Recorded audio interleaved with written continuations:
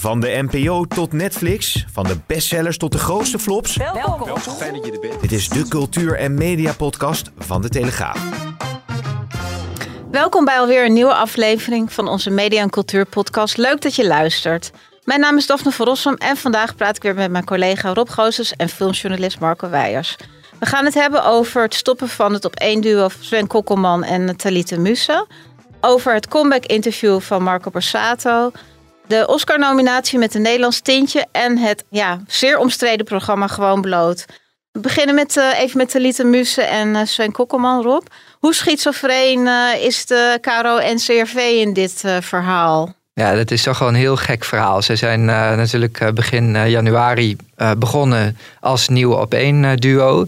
Zij zijn echt 2 weken van tevoren wisten ze nog niet echt wat er zou gaan gebeuren. Jort Kelder en Welmoed Seidsma die hebben toen nog een weekje gedaan op zondag. Omdat het met deze 2 niet rond was. En nu zegt de NPO en dus ook KRO en NCRV van... ja, maar het is nooit de bedoeling geweest dat dat langer door zou gaan. En dus stoppen ze eind maart alweer met de zondaguitzending. En is het te hopen dat ze dan in ieder geval met z'n tweeën in de zomer terugkomen. En ik vind dat zo raar, want KRO-NCRV had destijds natuurlijk Eva Jinek onder contract.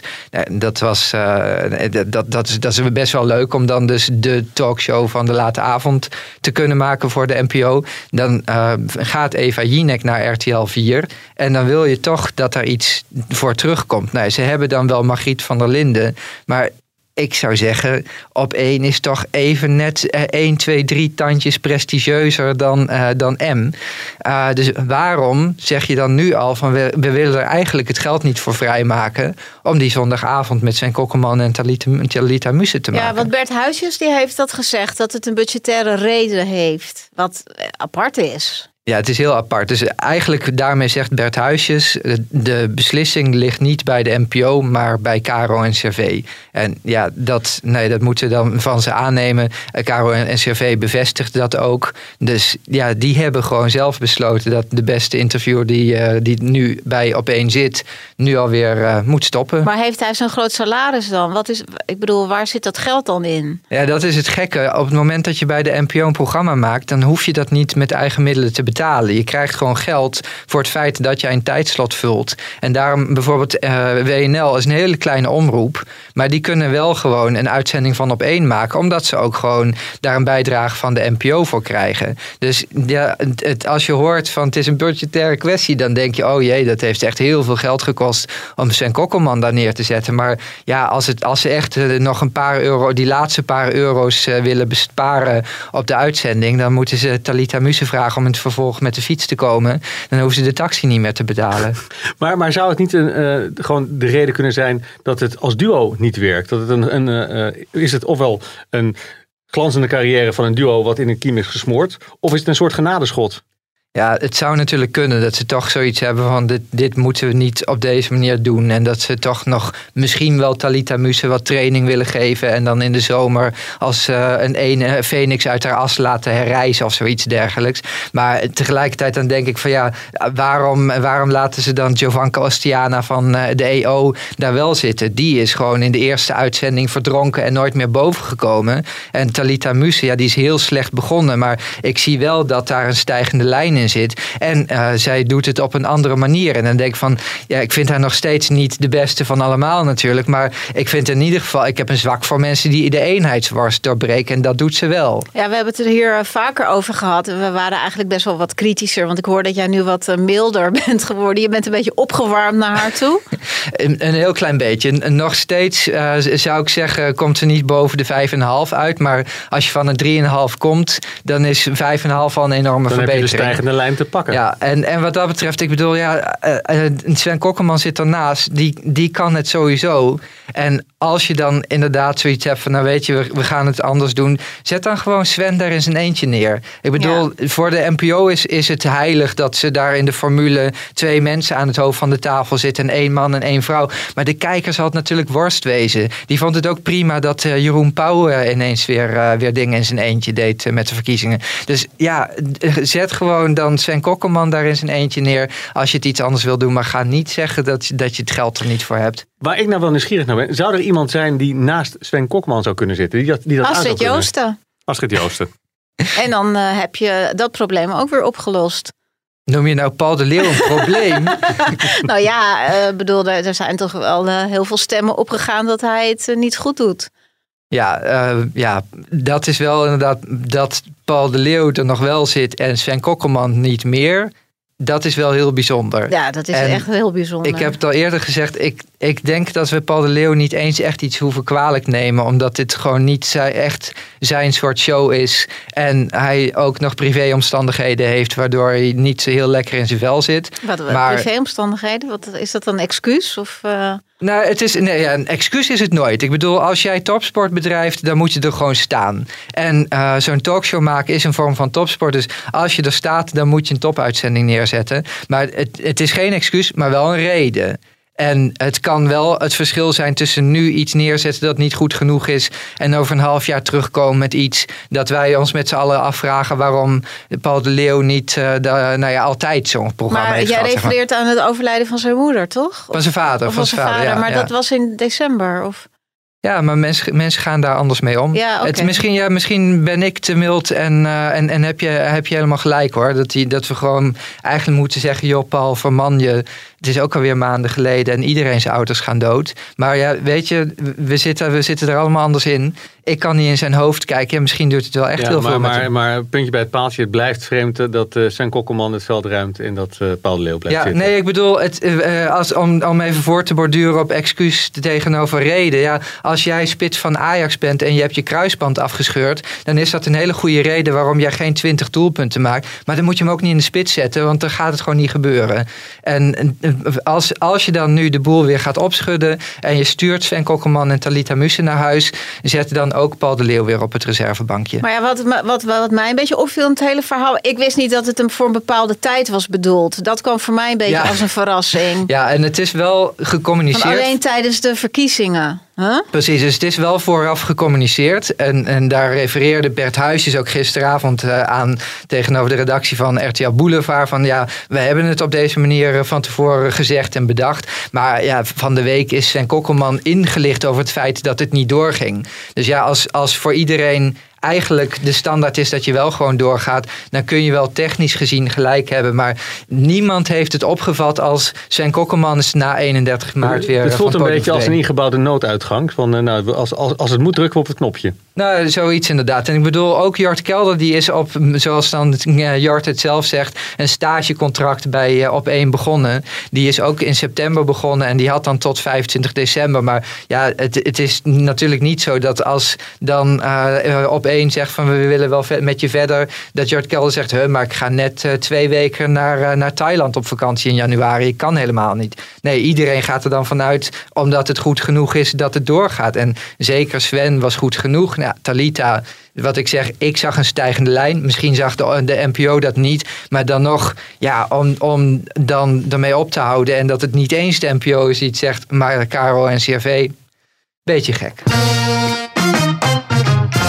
Rob, over goede interviewers gesproken. Wat vond jij eigenlijk van Linda de Mol bij de terugkom van Marco Borsato? Meer dan een jaar lang hebben we niets van hem gehoord. Tot vanavond. Hij is mijn gast in deze wintermaand special vanuit de Adamtoren. Hartelijk welkom, Marco Borsato. Fijn dat je er bent, Marco. Ja. Ik ook. Ja, we zaten natuurlijk wel smachtend naar uit te kijken, naar hoe ze dat zou gaan doen. En wat ik van tevoren moet ik zeggen, was ik eigenlijk benieuwder naar Linda de Mol dan naar Marco Borsato. Omdat zij een goede vriendin van Marco is en ook van Leontien. Maar daarnaast, zij is zelf ook bedrogen in haar leven. Dat heeft... Dat is in ieder geval een reden geweest waarom haar huwelijk gestrand is. En ze bracht dat wel even in, hè? Ja, maar uiteindelijk ook weer niet echt. En ik had toch verwacht dat zij meer van de pijn van de bedrogene in het interview zou leggen. Omdat dat natuurlijk gewoon een belangrijk onderdeel is van het klappen van zo'n huwelijk. En wat Marco briljant heeft gedaan is, hij heeft eigenlijk het hele gesprek gespind op hoe heb ik Marco Borsato het afgelopen jaar beleeft. En natuurlijk willen we dat wel weten. Maar de echte vraag waar we mee zaten is, hoe kan een affaire van 12 jaar geleden, waar je het toen al over hebt gehad, en dat is wat is uitgesproken, nu nog tot het klappen van een huwelijk leiden. Ik denk niet dat er iemand in Nederland is die denkt dat Iris Hond de echte reden van de echtscheiding is. En ja, wat dan wel de reden is, dat hebben we natuurlijk niet gehoord. Nee, wat ze zei, ze kwam niet verder dan, wat wil jij daarover kwijt? Nou, niets. Ja, en dan zegt hij ook nog, ik ga 1 keer alles vertellen. En vervolgens komt er een rookgordijn. Dat ik echt mezelf zat te knijpen van, ben ik nou gek? Of is dit helemaal niet alles vertellen? In mijn angst om haar niet te verliezen heb ik dingen niet gezegd. En dat niet zeggen, en dat jokken daarom, dat maakte... Dat zorgde voor een soort gif in mijn lijf. Ik kon mezelf daardoor niet meer aankijken. En onherroepelijke schade bij Leontien, neem ik aan. En het heeft haar beeld van mij verpulverd. Ja, ik vond het ook helemaal geen comeback-interview. Ik vond het echt meer een klefback-interview. Het had gewoon totaal geen tanden. Ja. Hij glibberde weg onder alles. Teflon Borsato. Ja. Maar wat ik een van de mooiere dingen... wat ik eigenlijk het meest fascinerende van het hele interview vond, was, hij probeerde af te rekenen met zijn oude imago van ideale schoonzoon. En laten we wel wezen, dat is wat hem de kop gekost heeft. Als iedereen iets had gehad van, die Marco Borsato is zo'n rock'n'roll gast, en die zit na zijn optredens te snuiven met zijn groupies, en dan was het ook niet zo bijzonder geweest dat hij die affaire met Iris Hond had. Maar het hele ding was, we wisten van Marco Borsato niet anders dan dat het een trouwe familieman was, die niet rookt, die niet scheldt. Nou, dat haalde hij dan zelf aan. En hij zegt dan in het interview van, ja, maar als je niet rookt en niet scheldt, dan denken mensen al snel dat je de ideale schoonzoon bent. Terwijl, dat ben ik helemaal niet. Ik ben nog tot over mijn oren verliefd, al 24 jaar op mijn eigen vrouw. Ik heb fouten gemaakt, ik ben niet onfeilbaar, ik ben geen ideale schoonzoon. Ik heb dat label opgeplakt gekregen. Ik heb ernaar proberen te leven, maar het is me gewoon niet gelukt. Ja, maar loslaten is moeilijk, Rob, ook als het over je imago gaat. En dat blijkt En hij wil terug in dat gezin. Hij wil terug, hij wil die familieman zijn. Maar hij wil niks anders zijn. Precies, dus dat is bizar. Hij zegt van, ja, maar dat is wat jullie dachten, maar dat klopt helemaal niet. En aan het eind van het interview heeft hij natuurlijk zijn nieuwe nummertje nog gezongen met zijn trouwring aan. Net daarvoor heeft hij gezegd van, we zijn nog steeds met z'n 5, alleen we hebben de vorm losgelaten. En hij gaat beloven dat hij nooit meer vreemd gaat. En dan denk ik trouwens ook van, ik kan heel makkelijk zeggen dat ik mijn Ferrari niet in de prak ga rijden, want ik heb geen Ferrari. En als je geen relatie hebt, dan kun je ook niet vreemd gaan. Hij heeft het aan zichzelf beloofd, hè? Ja, precies. Niet aan de ander. Maar, hij heeft gezegd, ik zeg niet dat ik nooit meer in de fout ga, maar ik zal er nooit meer over liegen. Ja. Hij was wel heel erg in therapie geweest, hè? Met zijn intimiteitsvacuum en allemaal dat soort termen. Ik wil het eigenlijk allemaal helemaal niet weten. Laat die man gewoon mooie liedjes zingen. En al het andere, dat interesseert me echt gewoon helemaal niet. Maar vond jij dat één moment? Vond jij dat een weer mooi liedje? Of? Schat, pak me nog 1 keer vast. Nog 1 keer voor je gaat. Ik weet het is te laat, maar geef me 1 seconde nog met jou. Nou, ik heb er niet zoveel mee. En dan gewoon de hele opbouw naar de natuur. Ja, ik ben al daarvoor gewoon afgehaakt. Ik hoef het al helemaal niet meer. Dat iemand beloond wordt. Na de confessie mag je dan spelen. Ik vind het allemaal zo berekend. Het is een aardige opzet eigenlijk, hè? Ja, of het was natuurlijk toeval. Want hij had dus in december ook al de vraag gekregen van, wil je niet bij Linda's Wintermaand zitten? En toen was hij er niet klaar voor. En toen had hij niks te verkopen. Ja. Oh, wat ben jij cynisch. Nou ja, goed. Het is toch wel heel erg duidelijk. Hij heeft een nieuw nummer. Er komt een album aan. Dat is een promotiemoment. Ja. Waar doe je dat? Nou, natuurlijk, maar dat wel, als je dan dus zegt van, toen was ik er nog niet klaar voor, en nu toevallig in de week dat jouw singeltje uitkomt, ben je er wel klaar voor. Ja, alleen dat al, daar zullen veel mensen de wenkbrauwen over gefronst hebben. En ja, wat we net al zeiden, dat hij dan toch weer in dat oude imago kruipt. Ik denk dan van, als jij wilt afrekenen met het verleden, ga dan met een tattoo in je nek zitten en een leren jasje. En zeg dan, mensen dachten altijd dat ik de ideale schoonzoon was. Sorry jongens, is niet zo. En trouwens, ik heb ook John Eubank ontslagen, want al dat saaiige gelul van hem de hele tijd ben ik wel een beetje klaar mee. En dat hij gewoon echt de rock'n'roll gaat maken. En dat dan iedereen zoiets heeft van, oké, weet je, de oude Marco Borsato, hartstikke leuk, gaat nog wel luisteren. Bestaat niet. Daar komt het uiteindelijk wel op neer. Ja, maar ik vond het wel een beetje raar. Na al die jaren dan gaan ze dat nummer spelen. En dat is weer precies met datzelfde bombastische stukje in het midden. Er is gewoon helemaal niets veranderd in al die tijd. Maar dat is bizar aan dat hele nummer natuurlijk. Als zij hadden gezegd, dit nummer dat hebben we 25 jaar geleden geschreven. Ja, zou je het ook geloven, toch? We zouden het direct geloven. Ja. Alleen toen was ik nog niet geout voor vreemd gaan. Dus toen kon ik het eigenlijk niet zo goed gebruiken. Dus we hebben het even laten liggen. En nu konden we het wel. Ja, dan had iedereen zoiets gezegd van het klinkt ook wel als de Marco Borsato van de Soundmix Show. Ja, nou ja, Rolf Sanchez, dat is dan het nieuwe element, dat er wat Spaanstalig in zit. Wat dan ook heel raar is. Ik bedoel, als Marco Borsato een vreemde taal en een nummer toelaat, dan moet dat toch gewoon Italiaans zijn. Ja, dat is wat ik ook Marco gaat opnieuw vreemd. Ja. Maar goed, Linda heeft echt kansen laten liggen. Die had daar veel kritischer in moeten staan. Want nu is het natuurlijk het lachertje van de week geworden. Een beetje wel, tegelijkertijd. Linda's Wintermaand is ook gewoon een heel mild format natuurlijk. Dus als je het puur als Linda's Wintermaand uitzending beschouwt, was dit echt wel een heel prima, open, emotionele uitzending. Maar dat maakt het automatisch volstrekt ongeschikt als comeback interview. Dus dit was gewoon leuk dat je er geweest bent, Marco. En nu hebben we nog een paar echte vragen voor je. Beetje uitheld tv, net als Meghan en Harry of zo. In ieder geval, daar werden nog harde noten gekraakt. En Meghan had in ieder geval nog wat bommetjes te droppen. Ik bedoel, ik had dan toch wel... Ik bedoel, als je dan op deze manier het doet, had ik wel graag van Marco gehoord dat Leontien ook niet feilloos was geweest of zoiets dergelijks. Ja, nee, hij suggereerde ook zoiets. En in ieder geval dat er altijd twee kanten aan een verhaal zitten. Ja, maar weet je, dat soort opmerkingen, het voelde allemaal als ik moet dit gezegd hebben, want je wilt graag redelijk overkomen. Hij begon ook dat hij in december een brief aan Leontien had geschreven. En dat hij in eerste instantie toch bij alles een soort van maar had. En dat hij nu toch een keer helemaal de schuld op zich had genomen. En dan denk je van oké, eindelijk heeft de notoren vreemdganger door dat het niet echt heel sympathiek is om de ander dan alsnog de schuld te geven van het klappen van het huwelijk. Van het intimiteitsvacuüm. Dan komt hij dus op dat intimiteitsvacuüm. En het is natuurlijk overal besproken. En dat intimiteitsvacuüm wordt als synoniem voor vreemdgaan neergezet. Maar het is een synoniem voor er werd niet meer gesext thuis. Want hij zegt, intimiteitsvacuüm, en dat ging ik toen op een andere manier oplossen. Maar als er niet gesext wordt, dat is natuurlijk, daar zitten twee kanten aan. En als je dan optelt met roem erodiceert, dat zei hij ook, dan heb je 1 en 1 is 2. Maar het wordt dan allemaal heel verholen gezegd. Je kan hem nergens op vast prikken.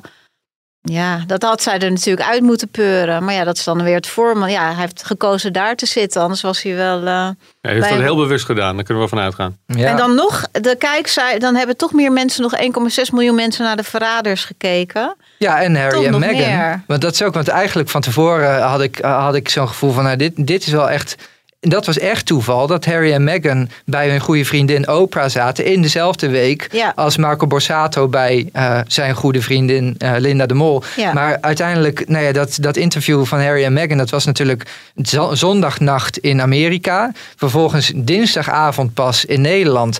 Alle showrubrieken hadden het al helemaal uitgekoud. En dan denk je, hoeveel mensen gaan daar nog naar kijken? Maar daar hebben meer mensen naar gekeken dan naar het zwelgen in zelfmedelijden van Marco Borsato. Ja, en toch waren er allerlei mensen die er toch nog wel onder de indruk van waren, zag ik onder andere op Twitter.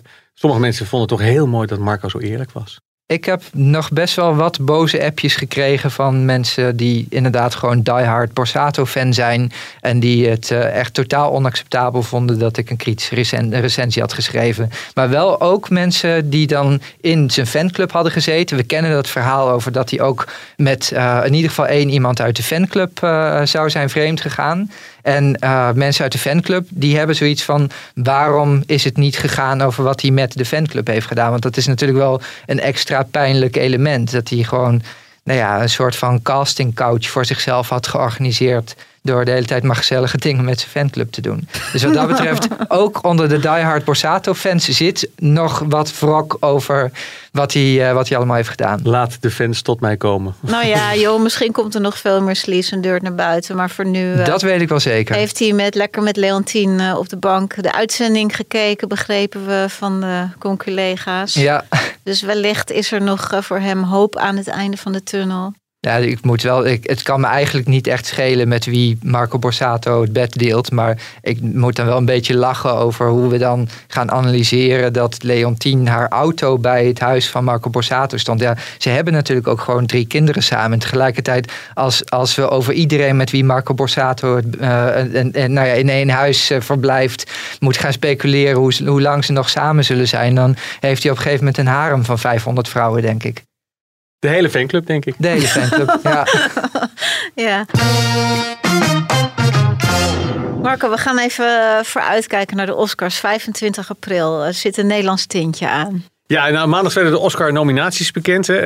Wat vooral opvallend was de diversiteit van de Oscars. Nou, meer gekleurde mensen genomineerd dan ooit. En dat was ook heel terecht. Want dat was jarenlang waren die rollen onderbelicht. Is dat dan weer doorgeslagen haast? Dat je denkt van, dat weet ik niet. Het heeft van de 20 acteurs die er nu genomineerd zijn. Je hebt de beste acteur, beste actrice, beste mannelijke bijrol, beste vrouwelijke bijrol. Dat zijn in totaal 20 nominaties. Nou, in 2015 was daar niemand met een kleurtje. In 2016 was er ook niemand met een kleurtje. En toen is er actie geweest. Ja, die Oscar So White hashtag actie. Dat heeft wel dingen in beweging gezet. Ja.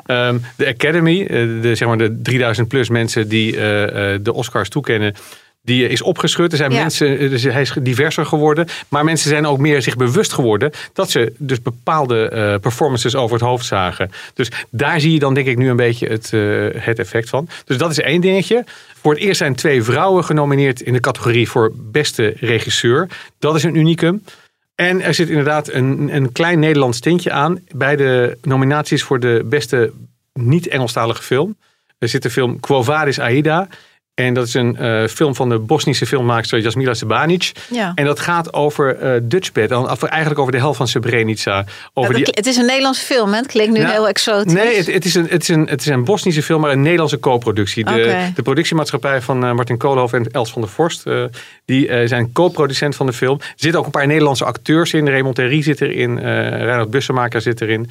En het gaat over een heel gevoelig Nederlands onderwerp. Ja. Namelijk die 8000 moslimmannen die zijn omgebracht door de Servische milities van Mladic. Waarbij Dutchbed, die stond erbij en die keek daarnaar.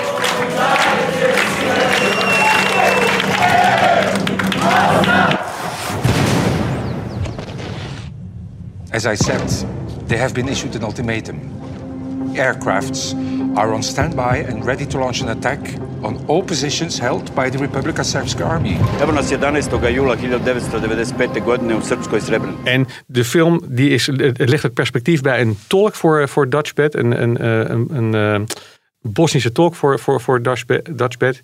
En die zit een beetje tussen 2 vuren. Want aan de ene kant moet ze werk doen voor de Nederlanders daar. En aan de andere kant heeft ze een man en 2 zonen die echt gevaar lopen door wat Mladic er allemaal aan het doen is. Nou, die film is dus genomineerd voor de Oscar voor beste buitenlandse film. Heb jij hem gezien? Ja, het is echt een indringende film. Een goede film. Hij ging in première in Venetië vorig jaar. Daar heb ik Jasmila Sebanic ook gesproken. En ook Raymond Terry. En ook de Belgische acteur die kolonel Karaman speelt. Ja, en het is natuurlijk gewoon een zwarte bladzijde uit de geschiedenis. Maar ook een zwarte bladzijde uit de Nederlandse geschiedenis. Ja, want het leeft natuurlijk, dat onderwerp leeft hier. Hè? Maar is dat ook iets, denk je, wat de Oscar leden aanspreekt? Omdat het staat natuurlijk best wel ver van hun bed dan weer. Ja, het is echt een menselijk drama. De film heeft net gisteren in Miami heeft hij nog een prijs gewonnen. Dus hij doet het gewoon ook internationaal. Maar sowieso het hele verhaal, want het gaat over goed en fout. Waarbij er heel duidelijk natuurlijk dingen fout zijn gegaan. Maar waarbij de vraag natuurlijk wel is of er iets goed gedaan had kunnen worden. En dat is filmisch een heel interessant thema. Is natuurlijk vaker uitgewerkt. Maar dat je daar een echt gebeurd verhaal voor kunt gebruiken. Ja, dat spreekt mij ook enorm aan. En ik denk dat wel prijspotentie heeft. Ja, het gaat gewoon over puur menselijke dilemma's. Ja. En wat doe je op het moment dat je zelf bedreigd wordt en iemand anders ook bedreigd wordt, en kies je dan voor je eigen hachje of laat je spierballen zien en ga je schieten? Nou, het bijzondere vond ik ook bij het spreken met de makers van die film, is dat de perspectieven daar verschillen ook een beetje. De acteurs, Johan Heldenberg is dan een Belg die Karaman speelt. En die zegt van die Karremans, die was helemaal een soort kolonel in oorlogs, in vredestijd. Die wist helemaal niet hoe hij met die situatie moest omgaan. En hij kreeg helemaal geen steun vanuit de VN of vanuit de Nederlandse regering. Dus hij zat in een onmogelijke positie. En Raymond Terry, die kolonel Franke, of major Franke speelt, die zegt eigenlijk ongeveer hetzelfde van, ja, ze hebben misschien niet goede dingen gedaan of ze hebben niet ingegrepen, maar ze konden ook helemaal niet ingrijpen. Terwijl de regisseur Jasmila Sebanic weer een ander perspectief heeft en die zegt van, ja, weet je, ze hadden het mandaat om geweld te gebruiken, maar dat hebben ze helemaal niet gedaan. Dus daar zijn wel degelijk steken laten vallen. En als ze minder vooroordelen hadden gehad over Bosnische moslims, dan hadden ze misschien wel ingegrepen. Dus het is een heel interessante film. En dat zit er allemaal in. Dat zit er allemaal in. Het maakt die film ook gewoon een goed discussiestuk. Ja. Wat ik dan wel, waar ik benieuwd naar ben, want het is dus de Bosnische inzending geweest. Het is wel een co-productie met Nederland. Nou, we weten, Nederland heeft Boulado ingezonden. Ja. Die staat nu een paar weken op Netflix, dus iedereen heeft hem kunnen zien.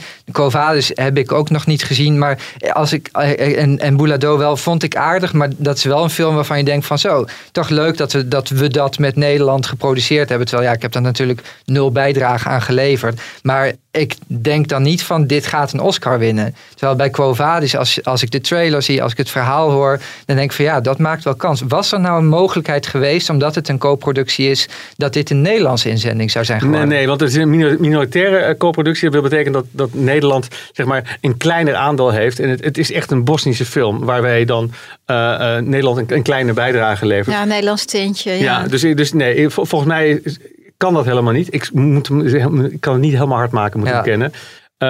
Maar het is echt een Bosnische film met een kleine Nederlandse bijdrage. Ja. Maar dat is dan wel om een beetje vanuit het oranje gevoel te spreken. Wel zuur dat je dan dus een keer serieus kans maakt. En dat dan is met een eigenlijk Bosnische film. En ook nog eens over een bladzijde uit de Nederlandse geschiedenis. Waar we niet al te graag aan herinnerd worden. Nee, dat is waar. Dat gezegd hebben, het is wel een goede film.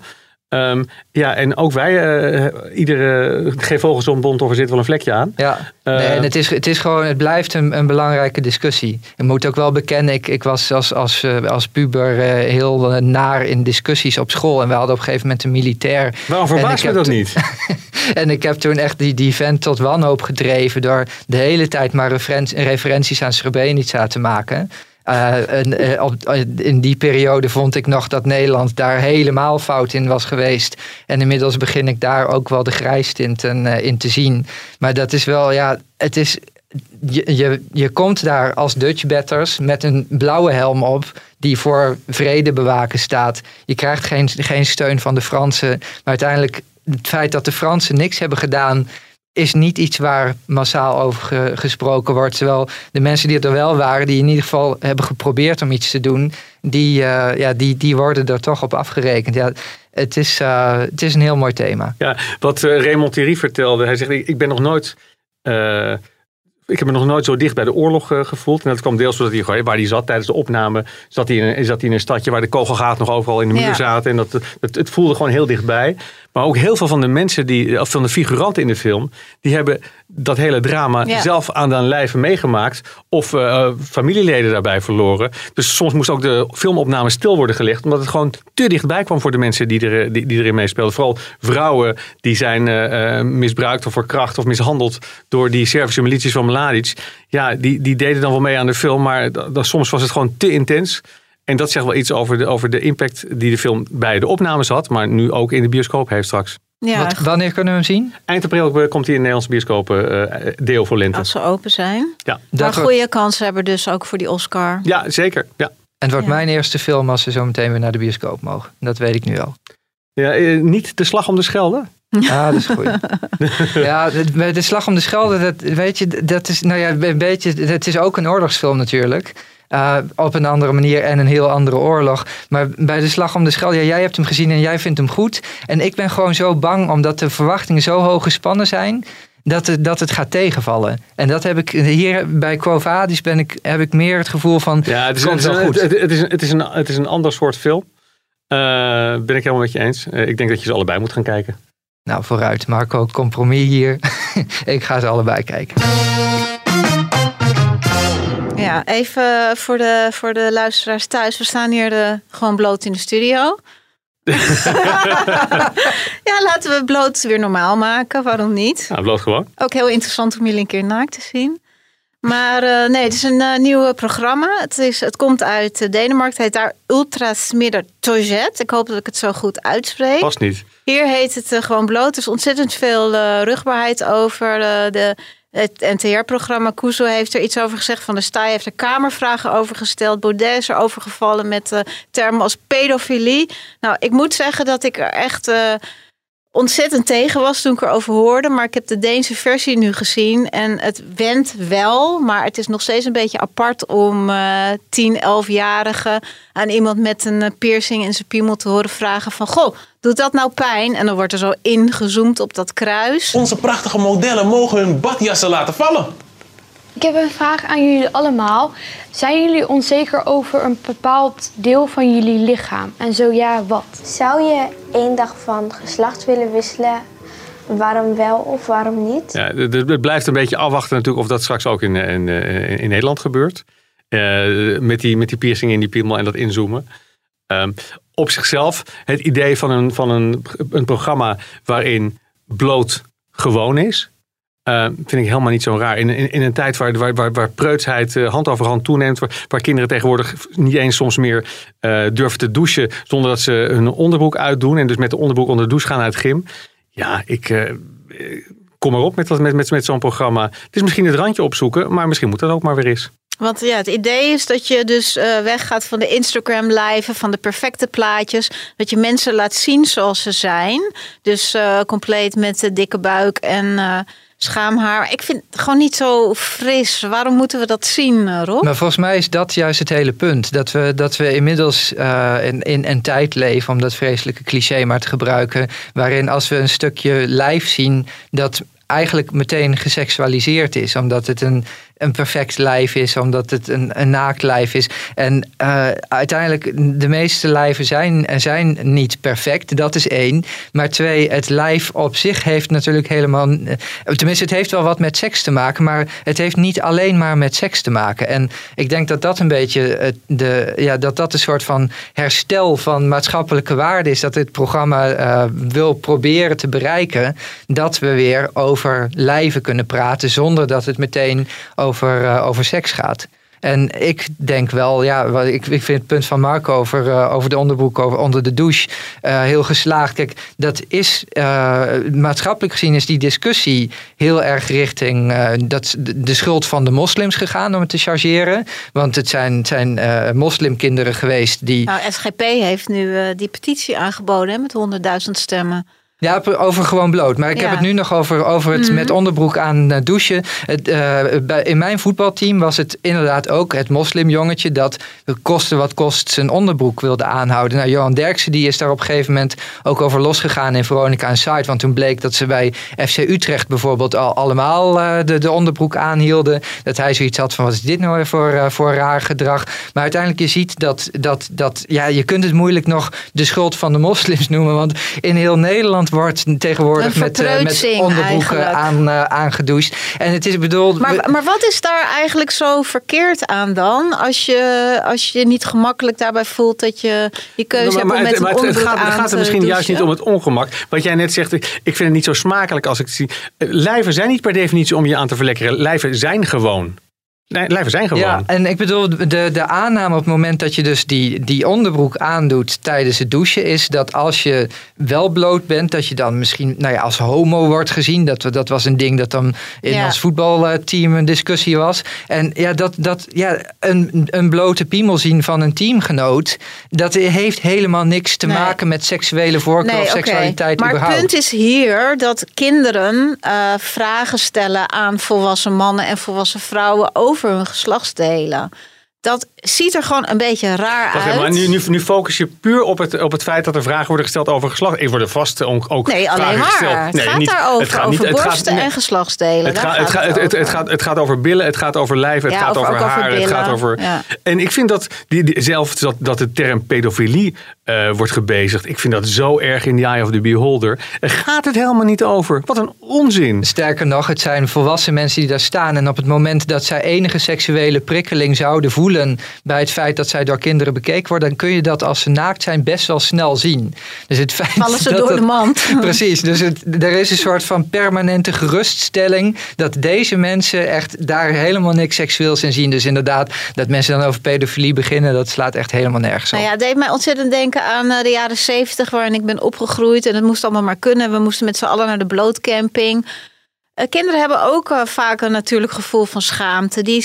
Maar er moet echt helemaal niks. Hè? Dat vind ik wel belangrijk. Er moet helemaal niks. Je hoeft ook niet naar dit programma te kijken. Ja, er zit een knop op je tv, je kunt hem uitzetten. Maar dat je de discussie openbreekt en zegt, kijk, dit zijn lijven van volwassen mensen, volwassen mannen, volwassen vrouwen. Je zult ze niet op Instagram zien, want ze zijn niet zo strak. En ze hebben misschien een paar haartjes meer of minder ergens. En ze hebben misschien een rimpeltje meer of minder ergens. Maar dat zijn ook lijven. Ik heb een lijf, jij hebt een lijf, jij hebt een lijf. Gelukkig maar, we zien er allemaal anders uit. En dat mag er allemaal zijn. En als dat het idee is van het programma en als dat het kan uitdragen, vind ik dat alleen maar gezond. En als je het niet wil kijken, nou dan kijk je het er gewoon niet. Ja, sowieso. Uiteindelijk het belangrijkste is natuurlijk hoe het publiek erop reageert. Als kinderen juist hierdoor er wat relaxer in komen te staan, dan lijkt mij dat heel goed. Ja, als kinderen hierdoor totaal gechoqueerd zijn, dan lijkt me dat heel verkeerd. Maar om het in het extreem te trekken, als hierdoor kinderen bloot zo normaal gaan vinden dat ze zometeen hordes brugklassers naakt de Albert Heijn zien binnenstampen, dan moeten we toch misschien een keer met de producent van dit programma bellen of ze niet een beetje allemaal zijn jouw schuld. We hebben dit programma gekeken met het Jeugdjournaal. En je zag heel duidelijk in de klas waren echt twee kampen. Sommige kinderen vonden het vreselijk, aanstootgevend, wisten niet wat ze zagen. Andere kinderen zeiden juist, nou dat is goed hè. Inderdaad, want dan zie je ook eens lijven die niet zo perfect zijn. Dus je kan niet zeggen van kinderen vinden dat per definitie vervelend of niet. Ik bedoel, sommige kinderen hebben hun ouders nog nooit bloot gezien. Nou, ik kan me dan voorstellen dat het een enorme shocker is als je ineens daar een blote dame ziet staan. Ja, dat vind ik heel persoonlijk, maar dat vind ik dan weer ongezond. Want voor mij zijn lijven gewoon, als je naar de sauna gaat of inderdaad naar de blootcamping, of daar ben ik dan weer nooit geweest. Maar dan is de eerste 5 minuten is raar en daarna is het gewoon wat het is. Ja, maar ja, dat is een kwestie, dat is een cultuur in een gezin. En kijk, sommige gezinnen zijn gewoon wat puriteinser, wat preutser met elkaar. En die moeten dan maar niet naar dit programma kijken, denk ik. Ja, ik zie sowieso 1 positief element in dit programma. Want Denk en Forum voor Democratie hadden hier dus precies dezelfde mening over. Dus blijkbaar is er uiteindelijk niet zo verbindend als een programma over blote mensen. Ja, nou ja, ik blijf het toch een beetje apart vinden dat de NTR kennelijk die functie op zich neemt om onze kinderen op te voeden. Dat kunnen we dat zelf niet doen. NTR is de omroep die ook voor educatie staat, hè? Ja, ik vind het educatie in deze zin echt super ruim genomen. Maar Marco, jij zou je kind gewoon daarnaar laten kijken. Tuurlijk, ik denk er niet over om dat niet te doen. Nee. Ik ga niet zeggen, je moet dit kijken. Maar als je dit leuk vindt, mag je er naar kijken. Mijn kinderen zijn 11 en 8. En die hebben dat stukje in het jeugdjournaal ook gezien. En die vonden dat wel interessant. Aan de andere kant, als ze nu in een film 2 mensen zien zoenen, dan is het al. En dat moment zullen ze ook vast wel krijgen. Maar op dit moment vinden ze het wel interessant. En zal ik ze er zeker naar laten kijken. Het moet niet, maar het mag wel. Ja, nou het viel me wel op. In Denemarken hebben ze iets oudere kinderen genomen. Volgens mij meer richting 12, 13. Dat vond ik voor mijn gevoel wat ontspannender eruit zien. Dan echt jonge kinderen. Het ziet er gewoon raar uit. Maar Daphne, wat ziet er dan raar uit? Ziet het er raar uit omdat het niet van die perfecte lijven zijn die je normaal ziet op Instagram? Nou, ik vind het gewoon een beetje een raar concept dat een kind aan een blote vrouw iets vraagt over haar vagina. Ik vind dat vervreemdend. Ik word er ongemakkelijk van. Ik hoef dat niet te zien. Ik heb er allerlei. Maar we worden toch, we worden niet continu gebombardeerd met blote piemels en blote vagina's. Maar als je over straat loopt en billboards ziet, er is continu geseksualiseerde beelden. En dit is gewoon beelden van lichamen die niet geseksualiseerd zijn. Ik vind het ook vervelend. Ik hoef die billboards ook niet te zien van Suit Supply met de tongende mensen. Ik hoef dat niet zo in mijn gezicht te hebben. Daar mijn kinderen trouwens ook over. Nou, dat kan ik me voorstellen inderdaad.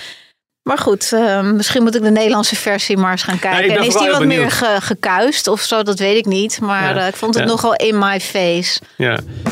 We gaan dit weekend zien. Ja, dat is vooral. Ja, dat is denk ik vooral de.